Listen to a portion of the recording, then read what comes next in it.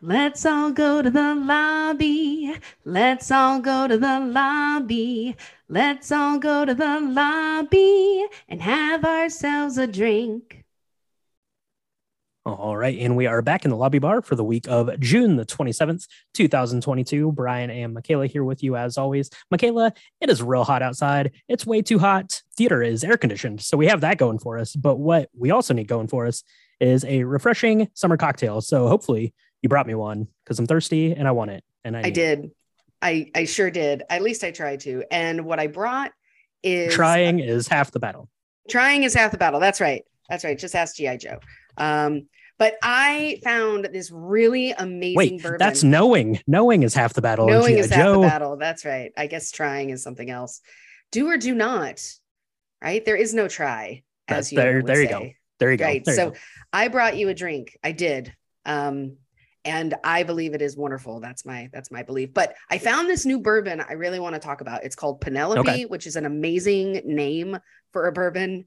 Mhm. It's, most bourbons are like 4 casks or leather printed something or other, Pappy Van Helsing, something crazy. This is just Penelope. And I went to my favorite liquor store in the world. It's called Southern Spirits. It's amazing.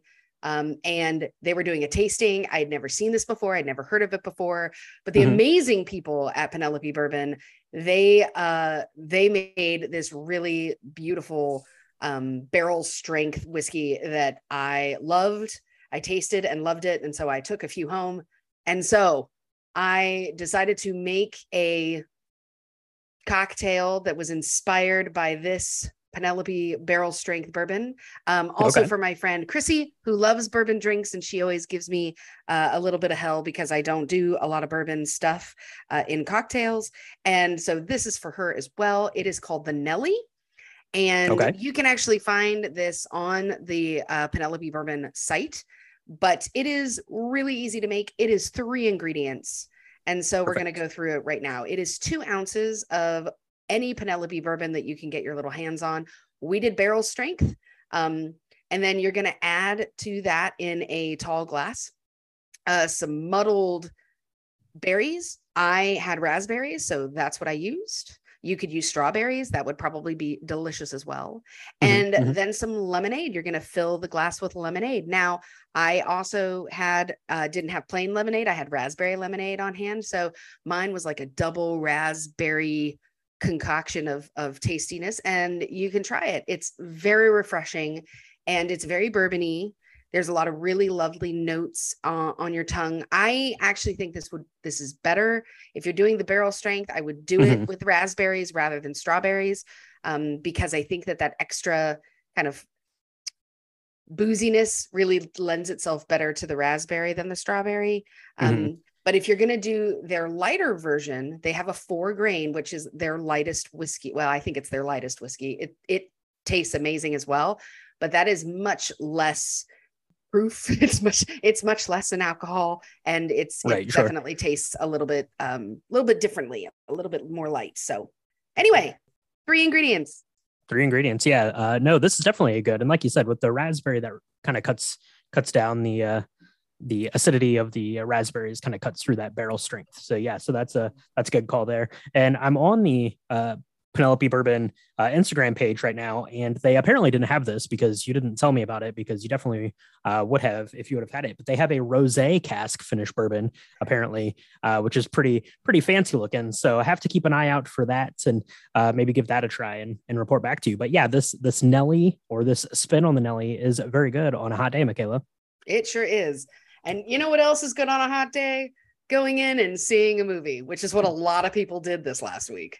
That's right. Yeah, a lot of people did go in and see a movie. Box office still pretty strong. We had a couple of new releases out, so it was interesting to see how those fared versus, kind of a couple of big guns with Top Gun and Jurassic World still going into the theater. But how did they fare this weekend? Top Gun Maverick took the weekend by $176 roughly.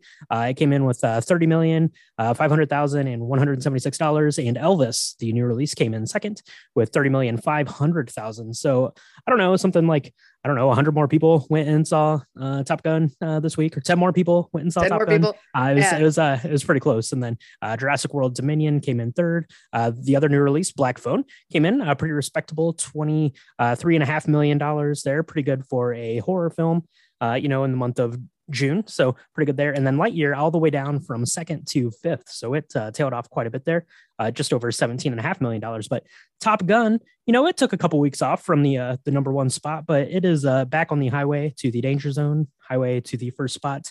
People are still loving Top Gun. It is over $1 billion now worldwide, which is pretty exciting. That is pretty exciting. I'm not surprised at all. And I'm so happy for that because it's a good film. It's definitely worth people's time. Can't wait to watch Elvis. We're excited to go see that. We're going to be covering that this week. So you need to stay tuned for our deep dive into Elvis and figure out what cocktail we do. I bet everybody can guess, but it's going to be amazing. I'm very excited because apparently this film has been touted by the family of Elvis as being really true to life, and the acting's really great, and they approve of it, which makes me feel better that it's not super exploitive. So that's right.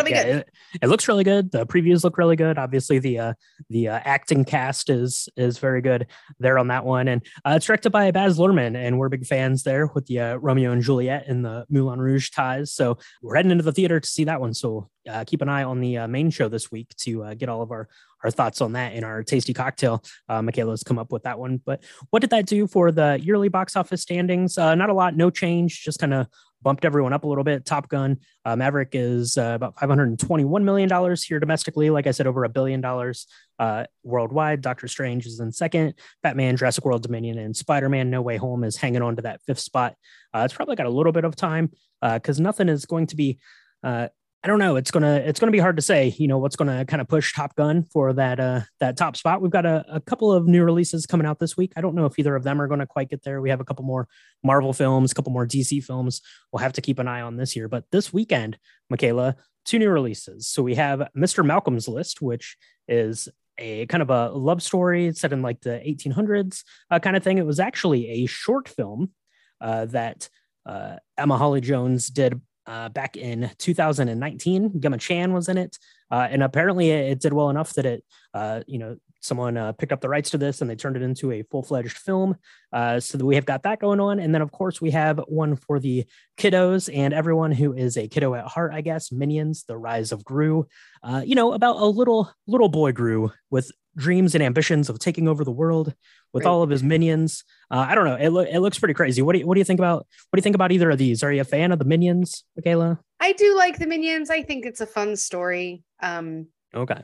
The Malcolm's List, Mr. Malcolm's List. I am excited because it's got Theo James, and I think he's really great. And it's got, of course, Sam Heughan from Outlander fame. Everybody's just going to go watch and see if he takes off his shirt. It's going to be really interesting that way. I'm not saying I am. I'm just saying everybody else is just going to be. Okay. Yeah. Generally with, okay. No, he has feelings and thoughts and he's a human. So, but I think, I think the Rise of Gru is going to be really, really good for kids. I don't know if it's going to be any better on the box office perspective than Lightyear, because I know both of those are kind of the big kid friendly movies for the summer. Right. So it'll be interesting to see how that shakes out at the end of the summer, which ones end up doing better in the box office. Yeah, we'll have to see how that does. I'm not super familiar with the world of the Minions. I believe that I had seen the first Despicable Me movie. I think that's the only one that I've seen of those. But it looks pretty fun and it looks good for kids. And Steve Carell is pretty great, kind of in that role as Gru. So we'll have to see how that one does and check back in. And like we said, you're going to have to check back in with us if you want to hear our thoughts on Elvis, because we've got that coming this week. But you know what, Michaela? Like I said, it's hot. It's still hot. I need another one of a Nelly. I need another Nelly cocktail before we head in to see the movie. So grab the ingredients and let's go because our movie's about to start. I got you covered. All right. And we will talk to everyone next week in the lobby bar.